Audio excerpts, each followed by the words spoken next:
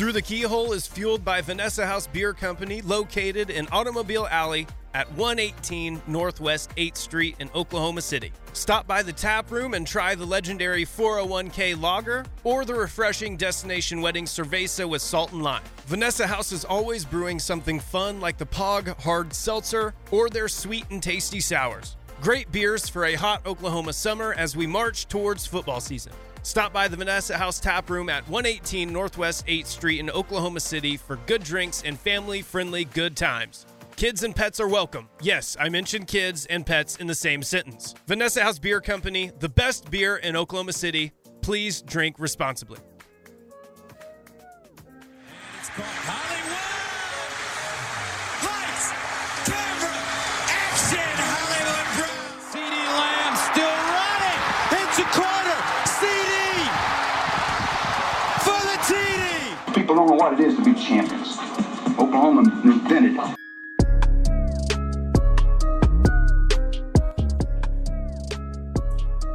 Welcome to Through the Keyhole, an OU fan podcast. I am Peyton Guthrie, your host today, co-host, brought to you, as always, with Alan Kenny. Sponsored, powered, brewed by Vanessa House. You guys would have heard their ad on the top. We appreciate it anytime you stop by the Vanessa House Brewery on Automobile Alley in Oklahoma City. Great place to be, great place to enjoy yourself. And as always, we have our Sunday game recap, as long as it's a home game, there at Vanessa House. So this weekend, this Sunday, myself and Matt will be at Vanessa House with Alan calling in as well. We bring the mic, we let you talk, let you get your thoughts of the game as well. So come out, enjoy, get a cheap beer, have some fun, play GameCube while we're talking nonsense before I call you up for the mic. Enjoy yourself. With that being said, Alan, how are you doing on your side of it? How you doing, man? Well, man, I'm good. Also, I feel like we should always throw this in there too, that we've got a Patreon that you should subscribe to, patreon.com/throughthekeyhole, only $4 a month. So Now that we've got that part out of the way, I'm doing fine, man. Ready for another game. I was pretty happy with how you played, I thought, over the weekend. So ready to rock. Yeah, it feels we're in that part of the season where recruiting's kind of simmering, but nothing's really popping off. OU's is kind of handling its business. There's not really a lot of drama going on. We don't have the pole assassin story isn't kind of going crazy. OU doesn't have to deal with any sort of crazy stuff like that. Now obviously the offseason for OU was kind of all over the place, but it just seems kind of things are in a little bit in cruise control on that side of it. And we have the ability to kind of talk a little bit more hypotheticals or maybe some more antithetical type situations. It's about Oklahoma, Big 12, and college football at large. And if you guys want to hear more of that, as Alan said, it's just $4 a month. That's half of what Elon Musk is going to charge you to get a blue check. I mean, it's not that bad at the end of the day. You guys can cheer us on. A slight recap of the Iowa State game. OU handled its business. It did it pretty well. It ran the ball on a very strong defense. What is considered, according to, let me see here. Beta rank as at the moment after the OU game, the defense of Iowa State is now sitting at 5th overall. And then right above them, Kansas State at 4th overall. So OU are playing the two strongest defenses in the Big 12 and played pretty well. I mean, obviously lost the Kansas State game, but that was game down to the wire. A couple of plays made by the OU's defense, and that changes. And then OU kind of was able to move the ball, not necessarily at will, but within a good moment of speed there. Just watching the game, it kind of looked like just OU kind of straight up handled its business. I've had some friends come to me say if Mims catches a couple balls, that's a quote unquote dominant victory by OU. Do you kind of echo those sentiments watching back, maybe thinking about that game? Do you think OU should be, I don't know how much credit you can give to an unranked team, but should OU be getting credit for kind of handling Iowa State? Or is this a closer game than maybe what the ending results look like? Good question. To me, having watched, what I've seen from Iowa State this year, I mean, they have that a knack for making teams play the game that they want to play. That's kind of what I saw out of OU over the weekend too. And in that respect, I mean, OU didn't make the mistakes that might have hurt them against a team like Iowa State, and just played fairly solid ball. Overall, I felt like it was a pretty solid win, especially going on the road. Ames can be kind of tough. So no, all in all, I don't know. I think OU has a lot to be happy about with how they played personally. Yeah, I think the same thing there. I mean, especially as a fan, you should feel happy OU won. It's hard. Yeah. It's hard to think about that at this point in time. I do have some quibbles. Obviously, the passing game, that has to get shaken out. We've got to get OU has to kind of get that part somewhat figured out. Now, I think they're finding stuff as Farooq is starting to emerge as the clear number 2 in the wide receiver core, which is only going to help Mims along the line. Because of the remaining guys, Farooq's the only one who's got some juice to him. Everyone else is, Weiss is a possession guy. Stoops is going to get you 5 to 6 yards. They needed someone else who can move and wiggle, and that seems to be Farooq after what 9 weeks into this season. Have finally started to break out. Do you think Farooq's emergence, quote unquote emergence, he has 20 catches? It will help this offense kind of get out of this like second gear it seems to be stuck in, as they're trying to potentially force feed, or defenses are now seeing that, hey, they're just going to throw it to Mims. Do you think that's helping out? Oh yeah, absolutely. Mims was their most reliable guy, and it wasn't like Farooq wasn't reliable. I think he's been solid, all season. What we ended up seeing was, I think Farooq, getting more involved, maybe Gabriel getting more comfortable also with looking there, and also Jeff Lurie realizing that he's got a weapon there in terms of a guy who can make stuff happen on the run. They're also, if you pay attention to, they're also, working ways to get him, jet sweeps, or, occasionally even line him up in the backfield. So, I think he's turned into a real nice weapon there. And, it was nice having a guy like that who could make a big play in the receiving game, with Marvin Mims, kind of having an out of body day. I feel like if we'd probably look at the passing game a lot differently if Mims isn't, if Mims doesn't have those drops, which were just so out of character. It's very strange. Yeah, Mims catches just 1 or 2 of those. We're looking at, a 20-point win, hypothetically, and it just looks a lot different. OU's able to gain some momentum. Things are starting to kind of put together. But since it took so long, one of those touchdowns, obviously, on the really, really cool trick play. The other one was on a coverage bust. So if you take that idea and say one was on a 4th down, trick play. The other one was on Iowa State just having a mental lapse. And of course that happens on both sides, but mental lapse in coverage. Then you can kind of get the point where maybe if you take a look under the hood and think, well, maybe OU wasn't able to kind of push Iowa State around the same way that it's sometimes being perceived when you win 27-13. It's how do you remove the highs and the lows and find what happened in the middle to a degree. Yeah. But moving on to Baylor, we've done that. We've beat Iowa State. Now we're going to move on to Baylor.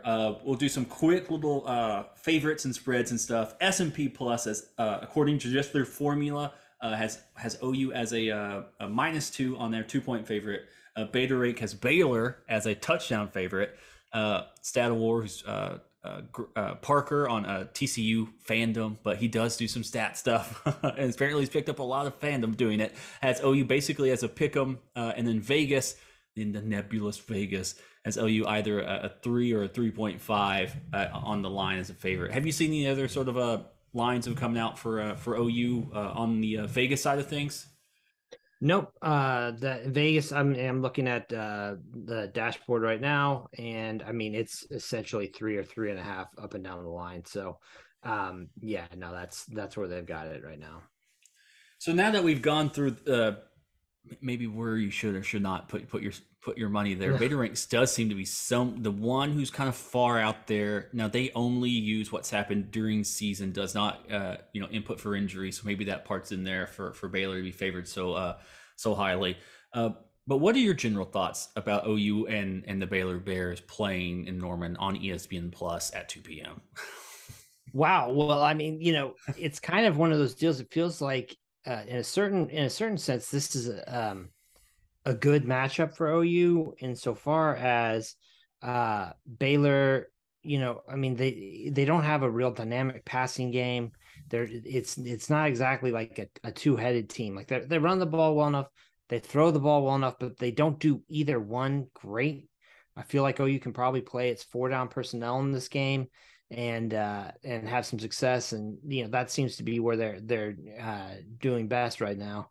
Baylor, obviously, they have a pretty strong defensive line, got a good offensive line too. They're a sound team in the trenches, but they don't have a whole lot at the skill positions that really concerns me. Like I think Shapen is he's a solid quarterback.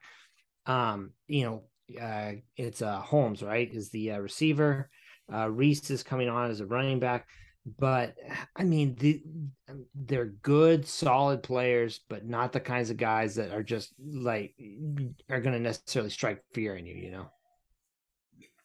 Yeah, Baylor's leading receivers, Gavin Holmes with leading yardage with 447 yards. Baldwin is second with 333. Reception-wise, Ben Sims has 26 receptions and Holmes has 23. Yeah, it's not, like you said, it's not a stat-heavy style of offense or just team, just in general. They don't have a lot of beyond just Richard Reese is doing well as a running back, already at 152 attempts at 791 yards, 5.2 yards per carry. And I think they have a freshman who's been Quilon Jones at 56 carries, 315, 5.6 yards per carry. The team does seem to be a running team or wants to be a running team. Because I just don't think Shapen just has the ability to really kind of get that ball downfield in a way that, I don't know. I mean, this team doesn't have a Worthy, doesn't have a Xavier Hutchinson, doesn't have a Quentin Johnson type guy that makes you really have to worry about something. Right. Maybe that's worse. I mean, I don't know. Like if it's like you don't know who it is, or maybe sometimes you can say that's the guy they're going to throw to. We know we have to cover that guy. Let's do our best and move forward. But to me, it just seems like OU could very easily just roll out what they did to Iowa State, 4 down. We're going to put get beefy on the line. We're going to stop the run, and then God bless you on the other side of it. We got Bowman back. Let's do it. To me, I think that's just kind of what's going to happen, and it seems to be another potentially frustrating style of game for an OU fan. Now, for an OU fan, you're playing a quote-unquote worse defense than you did against Iowa State, so you may be able to find a little more purchase, a little more forward momentum there. But that's kind of how I see it. Kind of very similar to the game we just watched. Maybe that's why I really can't get too generally hyped up about it. I mean, do you think this is just a repeat of last week, or do you think Baylor offers some different challenges for OU than Iowa State did? Well, I mean, I just think that all and overall, I mean, Baylor's just a better team. It feels to me, I mean, Iowa State is a very, very good defensive team, obviously. But Baylor isn't that much worse. I mean, I think, let's see here, looking at it, Baylor is 24th in defensive S&P plus. I think SP plus. I think Iowa State's around 11th. I mean, they've also had some, injury issues there with Siaki Ika, I believe, is their guy there in the middle who's been in and out of the lineup, I think some. But I'm assuming he'll play against OU. Then looking at the offense side of the ball, though, I mean, Shapen is, in my opinion, a better quarterback than Deckers. I mean, Deckers is probably a little bit more of a dual threat runner, but I mean, Shapen doesn't seem to make the same types of mistakes that Deckers is prone to, and we saw how that played out for OU. So yeah, he's got 13-5 touchdown interception ratio on the season. So I mean, like I said, I worry more about Baylor just, it feels to me like this is kind of Iowa State plus plus or something like that, Yeah, that's I have similar stuff there too, and it also it's yeah, it seems the same way. I think they're going to try to win the football game. How OU's going to try to win the football game? Yeah. Run the football, try to take a shot when it's there, and see what happens. And I was just I was going to look really fast. I was like, man, 15 touchdowns does not seem like a lot at this point in time in the season. And then Dylan Gabriel sitting there with 14. So, Yeah. even OU's offense is just not as productive as it has been in the past. Obviously, we can see that it is moving the ball pretty well, but it doesn't mean it's as prolific as it has been.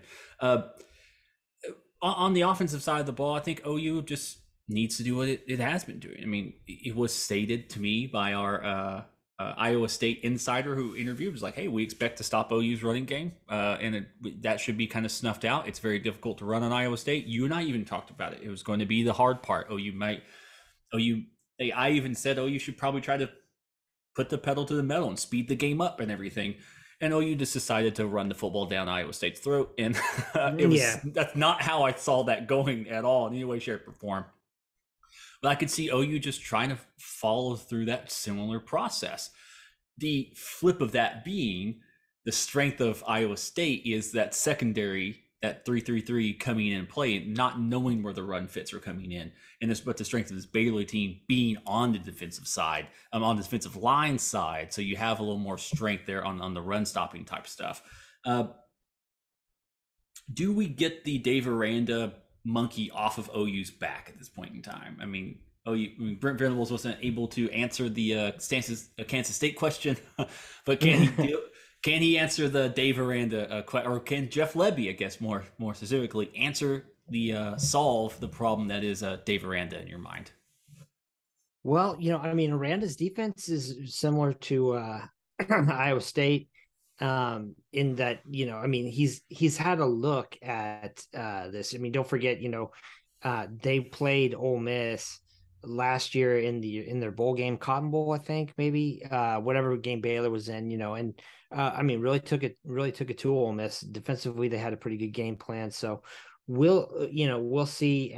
But I guess the flip side of that is now Jeff Lebby's had an opportunity to see how Dave Aranda schemes for this defense or offense. So that's almost kind of a wash, isn't it?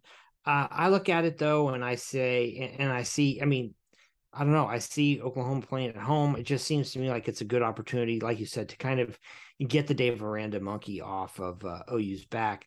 Now, but it's kind of one of those things too, though, where, Aranda has just proven himself to be a really solid head coach, in my opinion. And, this Baylor team might not be quite living up to at least fans' expectations around there, but it's still a really solid group. And it's kind of the same thing you get every week in the Big 12. Like, they're just really well coached. They do a lot of smart things.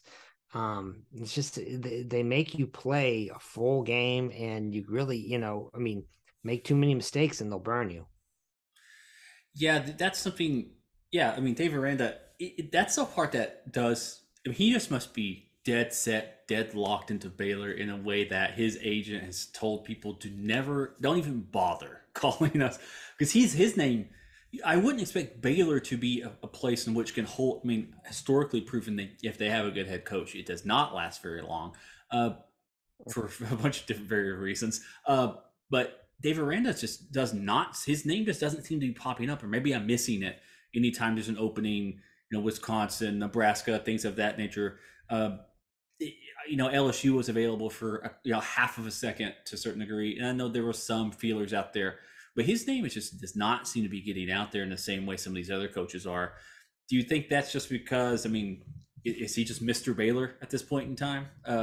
Is he just there for the long haul? Yeah, I've actually, the people I've spoken with in the industry or what have you, they talk about, first of all, Baylor has a lot of resources. So, I doubt Aranda is going to be able to, I think Baylor's going to be able to pay him in line with just about anybody. So that's part one of this. The second part is that I think he's just a super like low key dude. Like I don't think he really wants necessarily to be in a more kind of a fishbowl type market. I mean, like in LA or, even in Austin maybe, or, I mean, a program that has a lot of media exposure, even like a Texas A&M. I think he kind of just likes being kind of flying under the radar there at Baylor. So, I mean, I think that it's the kind of thing where maybe he gets another opportunity at some point to go somewhere closer to home for him. I don't even know where his home is, but otherwise, feels to me like I mean, he seems like Mr. Baylor, Kern County, California. Okay. Redlands, California, right there. Yeah, so I guess if USC opens up, yeah, I mean, and he also has had. I mean, he's been in some of these situations. Yeah, I mean, he was the DC at Wisconsin, obviously DC, and associate head coach at LSU. He's been at some of those places. He was LSU is 3 years to LSU. I mean, that's how long the coaches usually last. Yeah, I mean, he probably has seen what these places are and what they can be. So why bother? I mean, he broke in. His coaching career started off in Redlands high school, and went to Cal Lutheran. Then he was at Texas Tech GA. I mean, he really went through the full spectrum of everything, and he just seems like he has a really good spot. Mm-hmm. But as we've seen with like Auburn just making its firing of Brian Harsin, there's already rumors of Lane Kiffin coming through, and you've got statements from people are using quote unquote statements Lane Kiffin made about if I was on the job market right now, the very first thing I'd look at is the NIL collective. How much money do they have? How organized are they? And Baylor has resources to pay him, but does Baylor have the resources to compete on the recruiting trail, to compete that way if he wants to play at the height of the sport? I mean, maybe that's it, because I mean, this is college football. There's maybe 6 jobs in which you can compete for the pinnacle of the sport, year in and year out. That's kind of without just knowing the guy. I mean, he's talking about the Velveteen Rabbit and press conferences and stuff like that. So yeah, who knows? He is kind of a strange duck on that side of the thing. So maybe that's just it. But yeah, he does seem like a Mr. Baylor there, and he has got them rolling obviously pretty well, defending Big 12 champions. Kind of down their luck a little bit from outside expectations. But it does seem, I don't know. Maybe it's just the weirdness in me. Anytime a coach does well at one of these smaller schools, maybe the immediate thing is, hey, they need to go somewhere else. But I guess like Luke Fickell, it's like, you got to go somewhere. Yeah. But, I mean, Matt Campbell is an example where now you kind of wonder, okay, so is he off, really off the radar at bigger jobs now after the way, last season went for Iowa State and the way things are going for him this year so far? I mean, is his star kind of fallen, that type of thing. But then again, Iowa State is paying him pretty well. Sometimes it's like, why mess with Happy, Yeah, true. And Matt Campbell even had the infamous press conference about the expectations. He's like, what expectations?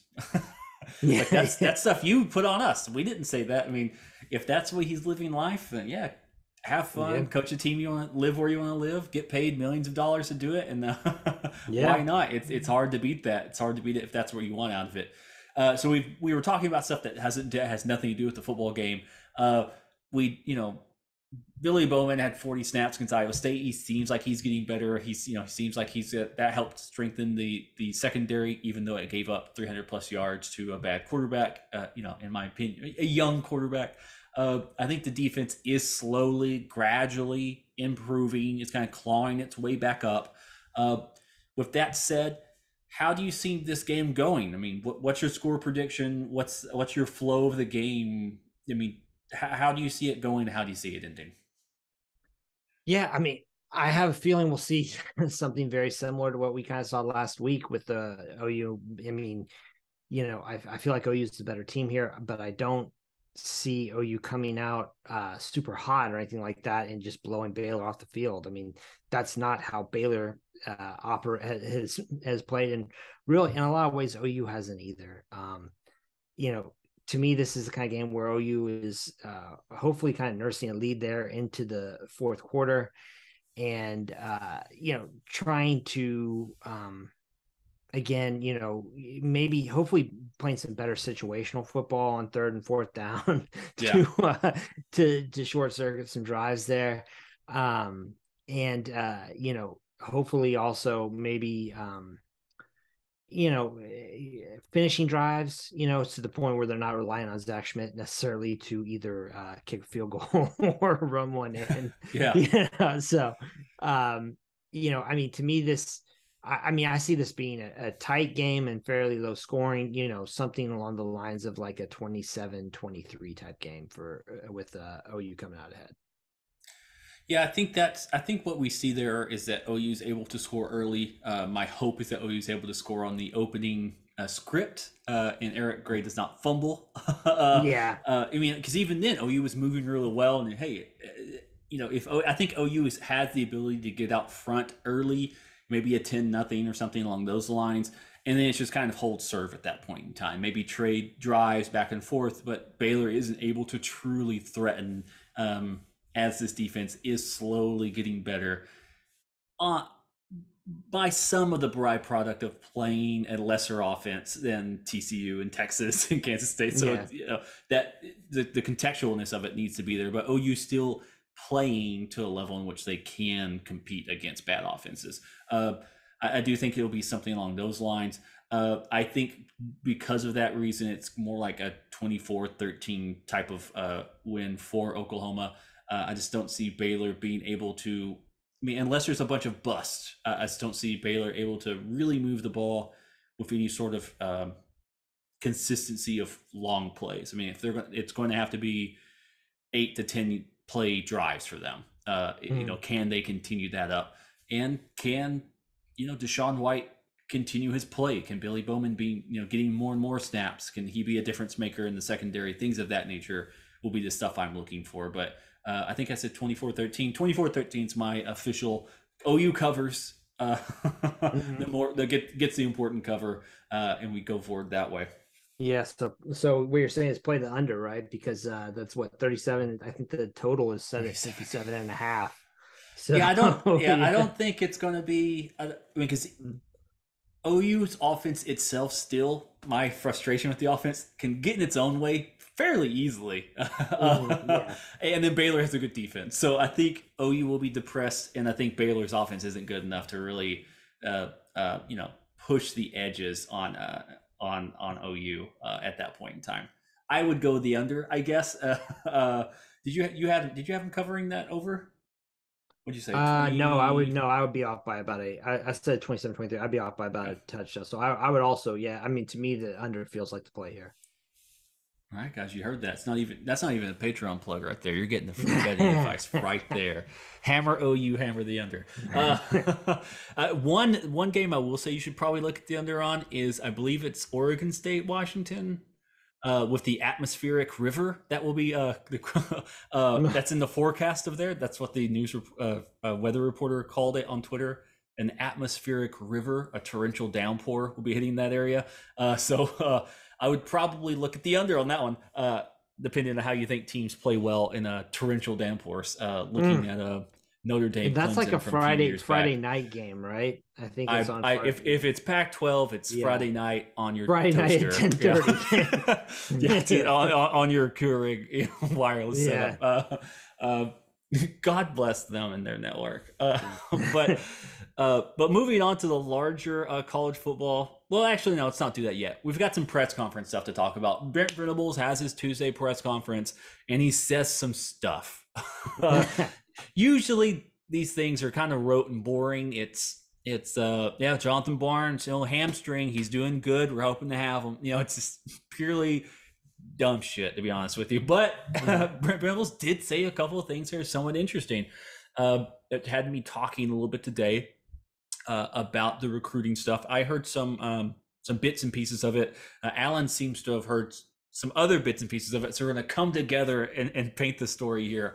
The thing that really tickled my fancy was Brent saying, hey, too many teams are already moving on to the next year cycle. We're going to stay right here, and we're going to find these guys. We're going to find the under recruited guys, the guys who haven't been found.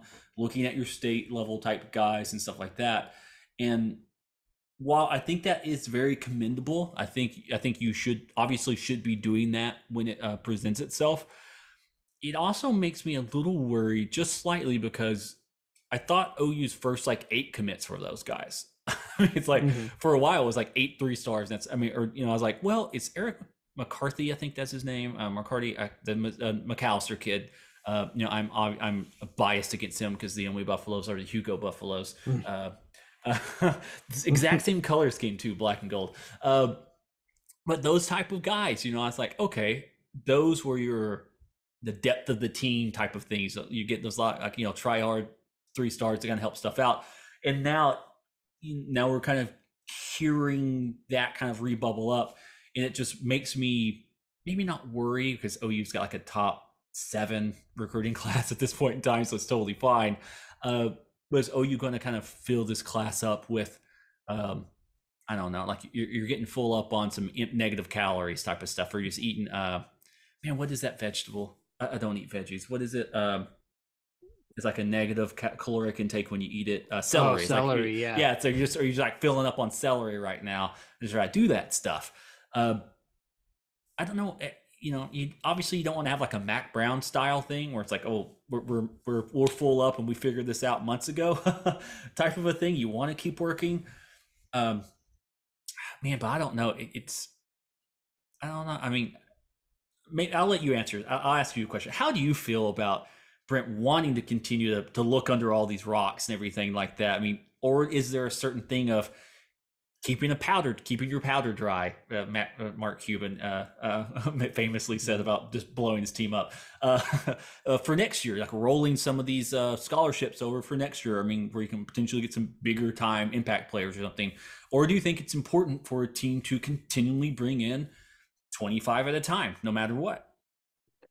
I find a lot of times recruiting philosophy is really weird or strategizing like this really weird, because to me it's just a matter of, hey, go find some good players, get good players on your team. I mean, yeah. I think though, when I was talking with another blogger about this yesterday, and it was a DM, so I'm going to keep his identity secret. Guess what? It's a college football writer, male. Anyway, but I was trying to explain. He asked, so kind of what's going on with Oklahoma? And I said, I mean, they're transitioning to more of what I would view as a Clemson-ish approach to recruiting, and culture building in terms of more, wanting something that's, God, I hate this term, but more family oriented almost, where, you're not only recruiting the parents fairly hard, but, setting up kind of a developmental deal where they want you at, they're hoping that you'll be there for 3 or 4 years, I mean, and anyway, long story short, that's the kind of thing that's very relationship driven and very kind of, they're going to be very intentional about how they hand out offers, who they recruit, who they push for. And, part of, I think that if you want to go that way, you're going to miss out on some of the guys that are really hot to commit real early. And, the flip side of that is that there'll be guys who you're able to pick up on later in the cycle who other people missed. It's kind of a yin and yang thing to me. So, I look at this and I think, okay, don't forget too, Venables talked in the summer about how he wants guys who are, he wants the last shot is what he was saying, in terms of, so, if you're waiting later to bring guys in to take a look, get them on campus, again, it all just kind of fits with how he's been operating so far. So I like I said, there's a yin and yang here, and I think, you know, so long as it fits with the culture that he's building there, I mean, to me, it makes sense. Yeah, and also being, if you're building more of that relationship style, more of that family style, again, it is cringy, but it is that Clemson thing. You know, you recruit the mom, you recruit the dad, you bring the family atmosphere in. You know, the aunts and uncle, you find the person you're supposed to. It's very rarely are you just recruiting the kid. You know, you've got to recruit everybody else around that kid to kind of get it figured out. And OU's trying to do that. I mean, in some of these. I remember when Brent first got there, the transfer guys were saying, "Hey, love Brent Venables, great guy, but I'll be committing to this other school." Yeah, he, you know, made sure to give Brent shout outs on that stuff, and good for the kids too, because you're supposed to keep these. You don't want a. It's my favorite analogy is you don't want a Randy Moss situation to happen to you, or it's you burn the state school, you have nowhere to go because you got kicked out of the other school, then you end up at Marshall. Worked out for him, obviously, but yeah. There are some schools, there are some kids who get lost in the shuffle because of their relationships with coaching staffs and things of that nature. But the thing you didn't mention there is you talked about finding kids that maybe somebody passed on or something. There's going to be some of these kids that OU was on who potentially will have a chance to get back on again. I mean, I won't say the book is nothing's 100% closed until the paper signed, and even then the transferring and stuff like that, it's still very much open. You know, but we're hearing more and more whispers and more rumors of, you know, potentially Hicks being somewhat dissatisfied, you know, but hey, he's got a very nice NIL package, you know, awaiting him. OU is going to offer him a very nice NIL package as well. So it's not like a team's cheating or not, just one who's able to play the NIL. One's got a better NIL package than the other at this point in time. I mean, this is how it is. I mean, if we're giving full player empowerment, fans have to deal with that, have to deal with free agency to a certain degree. And it always has been free agency. Even if you did take the money out of it, you have to think about what, if you were just purely look at the educational side of it, what schools are better and what schools help you escalate into your career and all that type of stuff. It happens all the time. But, you know, can Brent get, like you said, the last shot? I mean, commit early if you want to, sure, but it is kind of nice to know Brent isn't, I guess, quote unquote, quitting.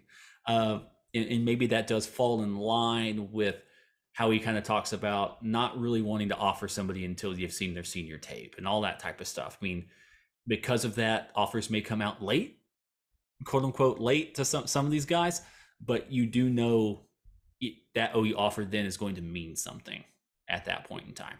Yeah, and that's kind of I mean, Venables is working to create a very different kind of culture or brand in the sense of, you know, the stuff like, hey, we are, you know, I've tried to explain this when people talk about the whole policy about no visit policy. Like, I agree. Like it seems kind of silly, but the point is like there's two sides to it, you know. And what he's saying is, we're not going to recruit over you. If you get a scholarship offer from us, it is committable. If you want to take it right there, you've got a spot in the class. Not every coach is going to operate that way. You know, there've been plenty of stories about, you know, from Alabama in the past about, you know, kids all ready to sign on National Signing Day with Alabama getting a call like, you know, your offer is no longer good here because we found somebody else we like better. You know, that's not going to happen at OU. So, you know, you have to keep all this stuff in mind, that it's about they're playing the game at just a different way than Alabama or, you know, USC, which is clearly, I mean, the way that Lincoln Riley's kind of set stuff up, I mean, very transactional in the sense of, you know, I mean, willing to recruit over guys and that type of stuff with the transfer portal. You know, I mean, different things can work. I'm just saying, like, this fits Venables. It seems like, in terms of what he wants to do and what works best for him in terms of setting up a program for the long term.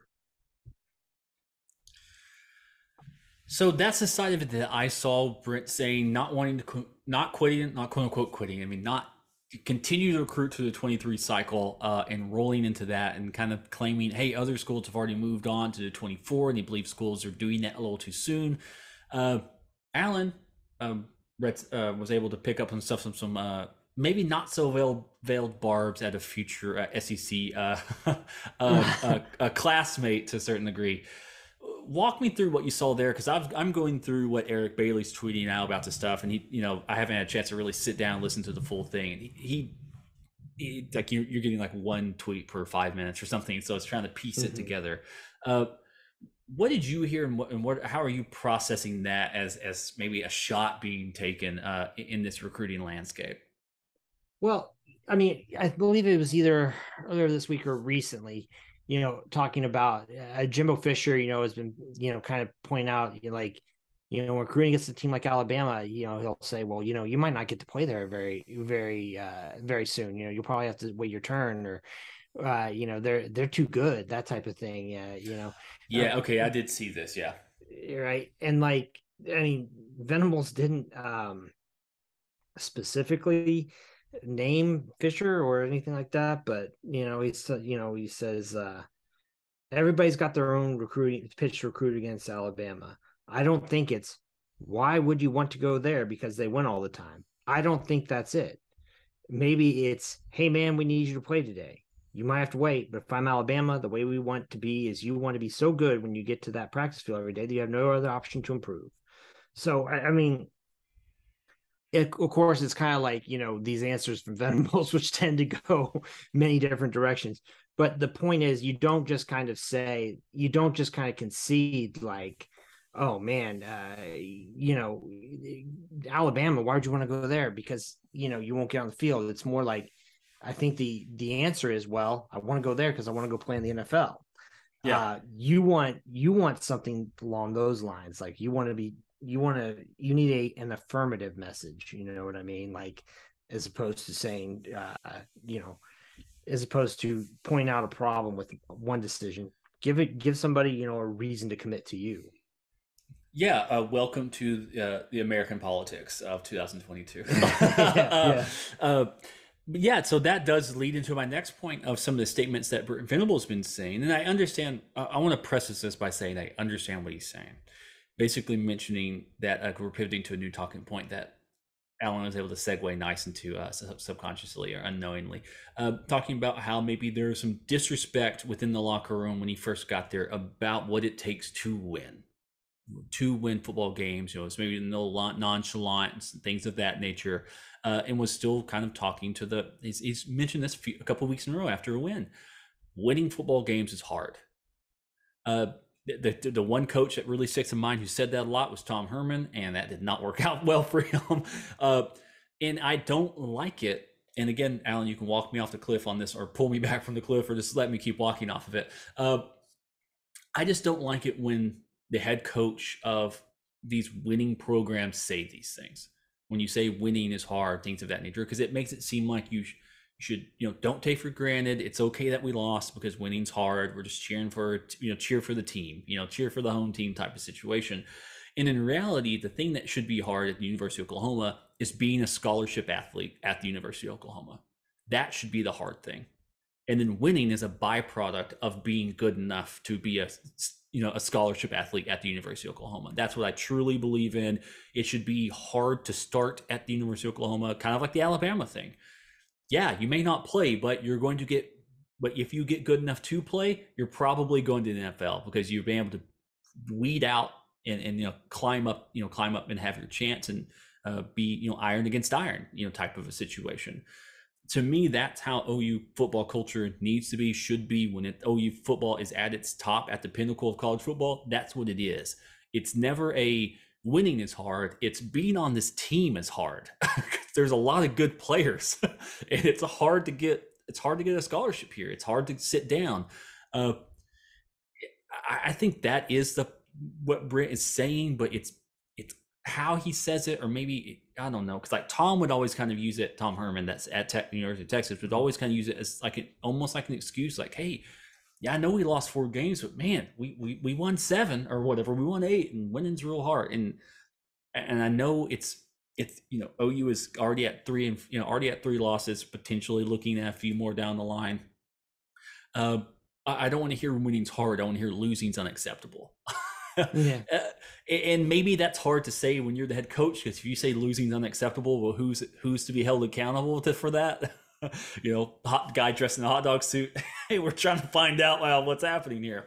Am I wrong in perceiving it in that manner as a fan when I hear those words? Or, I mean, maybe not wrong, but am I potentially misguided in something like that? I mean, I can understand the reality of changing the top of the staff, losing a lot of the major playmakers and things of that nature.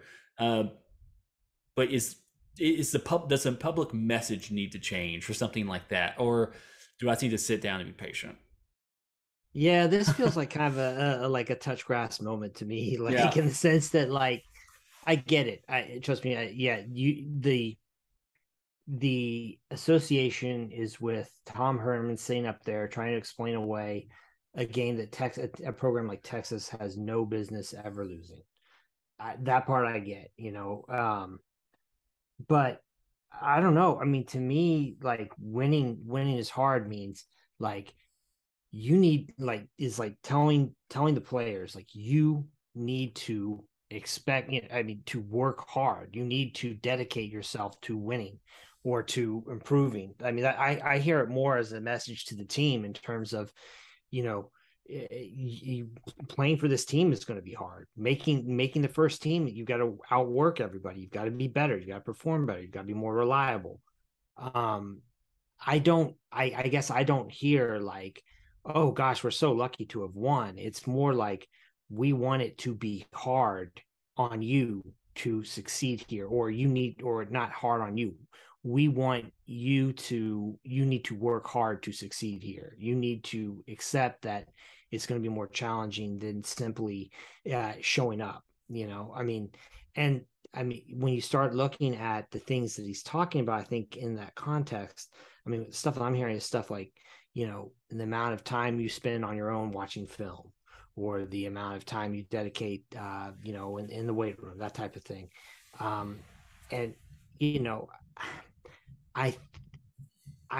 don't know.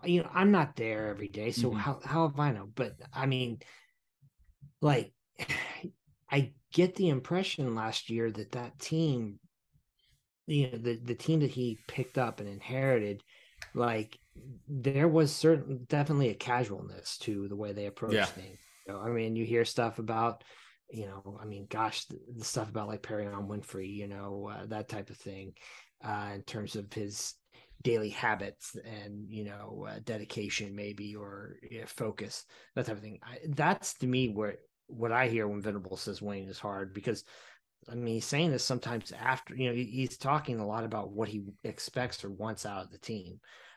If he were out there, saying, that after OU lost to Kansas or some shit, then I'd be like, okay, yada yada, man. No, that doesn't fly. Yeah. But this is to me, it's a different thing.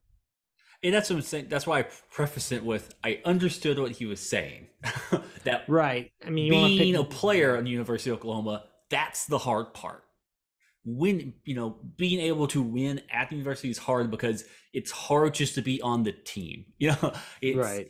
If we really want to spin into it, and I really want to be the villain of this podcast, it's kind of what Kevin Durant was thinking when he went to Golden State, being like, I want to be the best player on the best team.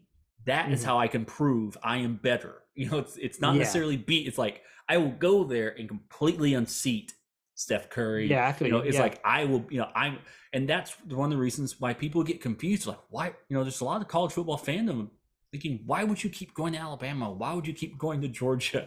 You're not going to play. But it's this new, it's not this, it's a different type of mentality that we have gravitated towards, of, I'm going to go there and I'm going to prove my worth against talented peers. I'm not just going to go somewhere else where I can start immediately. You do that once you have your one free transfer. Once it doesn't work out, then you secure the starting position, because you need to have a chance to make money at some point in time. But before that, I do think there is something of, ironing sharpened iron and saying things of that nature. And, you know what, I'm happy that OU is moving into that direction. It does seem like it wants to be in that direction. And you can see that just by the rotating cast of captains in the secondary. There's different guys playing every single week, it seems like. I mean, the defensive line, there's been a massive rotation of these guys getting different snap counts every single week. You can see that there is a level of competition or engagement and dedication that doesn't seem to be born directly out of desperation, as it did seem a few years for University of Oklahoma. Well, and I mean, to me, this kind of also fits though with what I was talking about last week and what I've written about before about Venables inheriting the team and making that his own. And I mean, I think like if you took it, kind of saying to the players who he's inheriting, like, you guys weren't putting in the effort maybe, or you guys weren't focused. You weren't intentional enough about what you were doing.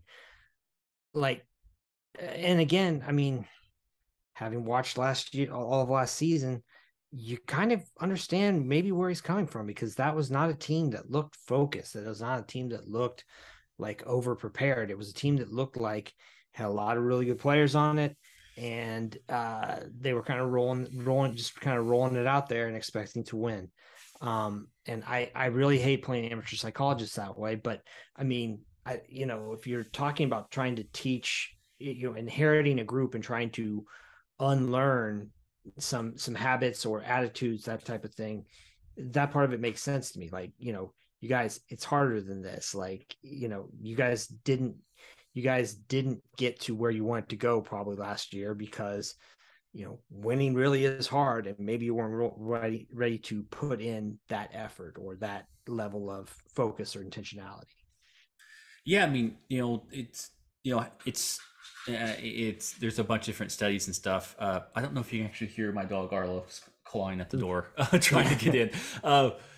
There's different sort of, studies and stuff that it's about 20 days to learn a habit, about 60 days to learn a lifestyle, and for that thing to become a lifestyle, like this is just something you do no matter what. Then there's differences between habits being contextual and habits being, I forgot the other word I'm doing, but it's like, let's say at 6:30 a.m. you always go on a walk. It has to happen at 6:30, but if something happens and then at 6:30 you're not able to do it, and then you say, well, I guess I can't walk today. That's a contextual thing of I am free at 6:30 in the morning to go on said walk. Then it transforms into no matter what, I'm going to make time to then go on my walk. Same thing. But to unlearn something and then relearn something else, that just takes so much more time, and then you have 85, 100 different people who all have to go through that same process together. It's just going to be a long time to do that full corporate mumbo jumbo culture stuff. That's the hard part of it. Alan and I just went on a really big rant about a bunch of other stuff that may have been interesting to listen to, but something that is potentially a lot easier to digest is that the college football playoff rankings came out tonight on Tuesday with a number one team in the nation. One I did not expect, Tennessee overall number one, Ohio State number two, Georgia number three, and then who was number four? I don't have it right in front of me. For Clemson. Clemson, yeah. Clemson, because then it's Michigan, Alabama, and then TCU rounding out the top seven. I am actually going to say the major talking point on the Twitter machine right now is TCU is being snubbed, and it's because they don't have the brand on the side of their helmet. Yada yada yada yada. I do not care about that. I don't think that's necessarily true. TCU has a bad defense. I think the committee is looking at that. To me, the team who's actually getting snubbed, who's in that top seven, and don't laugh at me, is the University of Georgia. Because if you actually have Oregon sitting at number 8, Georgia beat them by 46 points. If that matters, then Georgia's number 1. I don't care. I mean, there's a bit. Beating Alabama is such a narrative driven. It's like you've slayed the dragon to a certain degree. So Tennessee's earned it from that perspective. But if you've allowed Oregon to crawl all the way back up to number 8, then you've got to put Georgia at number 1 at that point in time, because they they were playing a different sport that day. And to me, that's the one who's at, and that's kind of weird to say the defending champion is not getting their direct press clippings. And maybe, I bet hell Kirby Smart's probably jumping for joy about this, perceived slight. The playoff has nothing to do with Oklahoma. The playoff rankings have nothing to do with Oklahoma this year. But just like the changing of the leaves, we have to cover this because now at the bottom of the scoreboard, we're now going to have the playoff rankings of the AP rankings. Is there anything from a larger college football perspective that you saw in this opening one, other than 3 of these top 4 teams probably won't be in it, that kind of stood out to you? No, I mean, these things are so silly because they don't matter. It's really all just about having a TV product to put out once a week that they know people will be interested in. The only one that is going to matter is the one that comes out on the very last CFP rankings. So, yep, like everybody has these. Dear God, man, I listened to Heather Dinich talk today on SiriusXM and go on and talk about all these different things that I can guarantee you, man, don't mean shit. The only thing that they're looking at really at the end of the day, they've got a few different metrics that they that are important to them. They want to know, I mean, it helps to win a lot of games. That's number one. Easy, it helps even more not to lose many games. Then, you start going down the list. Well, you need to have a good schedule. Their schedule metric is just a silly kind of like aggregate 1-loss thing of your opponents. It's and your opponent's opponents. It's nonsense. They want to see like it. I mean, it's basically set up, but like if you look at how it's set up, I mean, the logic of it is that it's going to favor the power conference teams because they're going to be the ones that are, for example, look at the Big 12, right? Yes. Like, and then compare that to, say, the Mountain West. Well, Mountain West teams, a lot of them are taking paycheck games, right? So they're going out there, their records are all going to be really poor. So their strength of schedule, as a whole is going to go down. Whereas the Big 12 teams are all winning those games. So if you're playing Big 12, and teams like Kansas State are beating Mizzou and they're beating, FCS team or whatever. I mean, it's very easy to kind of game the system that way. Or it's not really even gaming the system. It's just kind of setting it up so that it'll favor one way to do this. Long story short, man, like just win all your games and you should be all right. Like there's all the other stuff, man, like, oh, so-and-so's defense isn't that good, or so-and-so, I mean, they haven't been sharp in the past. That none of that matters. Just put that out of your head. It's good. It is good to kick ass. That they clearly do reward teams for doing that. But the rest of it, man, like just forget it because it's really actually very simple at the end of the day. Yeah, that's it's the same as it always was. Yeah, like be from a power conference and win all your football games. I mean, that's there's only a handful of times, I'm not a college football historian, that the national champion has had 2 losses. I think it's like one. I think it's once. The LSU, that's it. Yeah. It's like win or just lose one time. Like that's it. The rest of it takes care of itself. But I mean, you are right. I mean, I remember, I was watching Bill Connolly's timeline, him saying like, let's see how they see. Like he was interested to see how the committee treated TCU, because he's like, in my metrics, the Big 12 is easily the second best conference. Easily, it's like SEC, Big 12, and then a gap, and then the rest of it's like they are them. But because they've cannibalized each other and things like that, there's a bunch of 5-3 teams. It's like, well, if you only do straight win-loss aggregates, then yeah, the Big 12 isn't as impactful. Surviving that gauntlet isn't as impactful as the other stuff. So that you see some, like you said, there's some baked-in numbers that can allow that to happen. And TCU, I mean, look at their schedule right now. Colorado was their Power 5 non-conference game. Mm-hmm. They had an FCS team in there, Tarleton State. I haven't followed what Tarleton State's doing, but I know that doesn't help. That's going to be that's going to hurt. And they haven't, you know, a long time ago they used this phrase game control. Yes. Up there. TCU's game control has actually been fairly poor when you start looking at, I mean, you know, they were down going into the second half against Kansas State.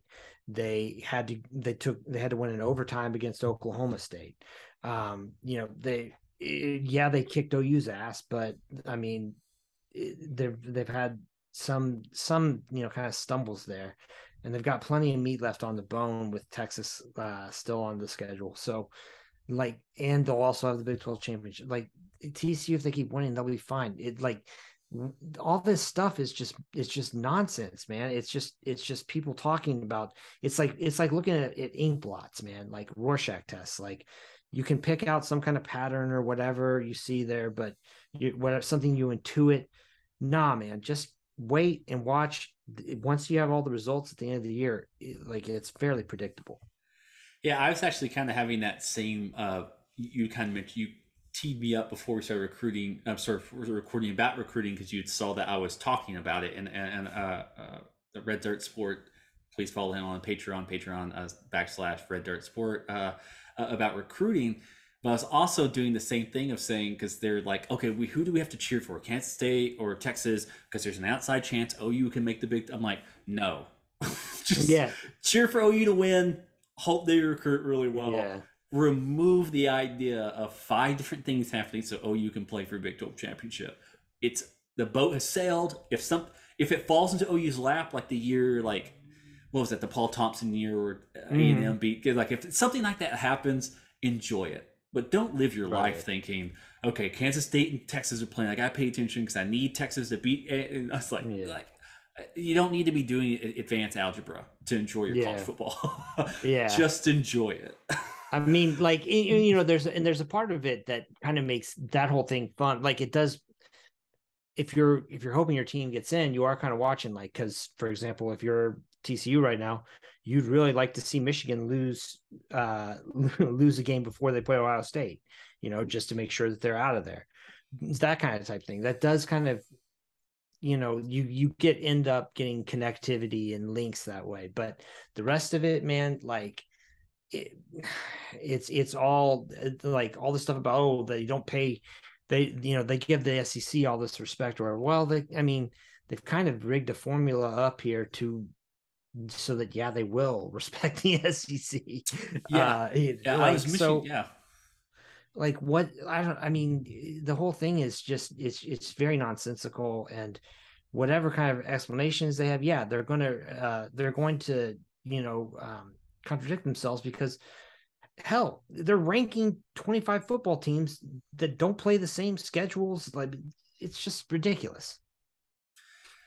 And if you're a TCU fan who's for some reason listening to an OU fan podcast, you should be cheering for Oklahoma to win a lot of games, because it looks better that you beat firebombed potentially 9-3 team. So that part of it, I guess,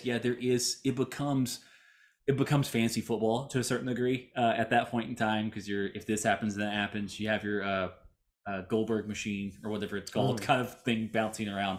But if you're a fan of University of Oklahoma, you should be hoping that Brent can find some late stars, and maybe you can get a couple flips, and they just keep winning as many games as they can. Other than that, and then start building up the hope machine once again for 2023, and see where we're going there at that point in time. This has been a kind of a nice feisty podcast. We didn't really talk a ton about Oklahoma. We talked a ton about what we think about college football. I enjoyed it. Is there anything that I may have missed, or anything else you want to talk about? No, not really. Just looking forward to the weekend, man. Sweet. Well, for myself and for Alan, it's been another episode of Through the Keyhole, an OU fan podcast. Remember, please subscribe to us, like and rate on Spotify, Apple Music, Google Podcast.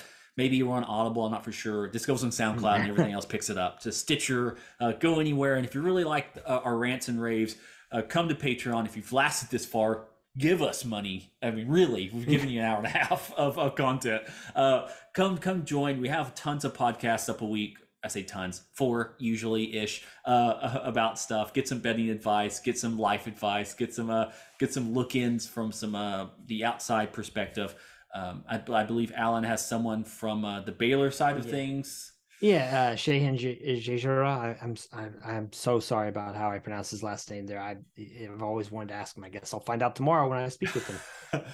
He from CBS Sports, who follows Baylor pretty closely. So I'll be checking in with him to preview OU versus the Bears. And that will be behind their paywall. So I mean, hey, if you want to listen to that, it's $4. It's not a killer. It's less than a cup of coffee now. Thanks inflation, thanks supply chain issues. But without anything else, I am Peyton Guthrie. That's Alan Kinney. And Boomer Sooner. We did it. We've done it. As always. Hit stuff.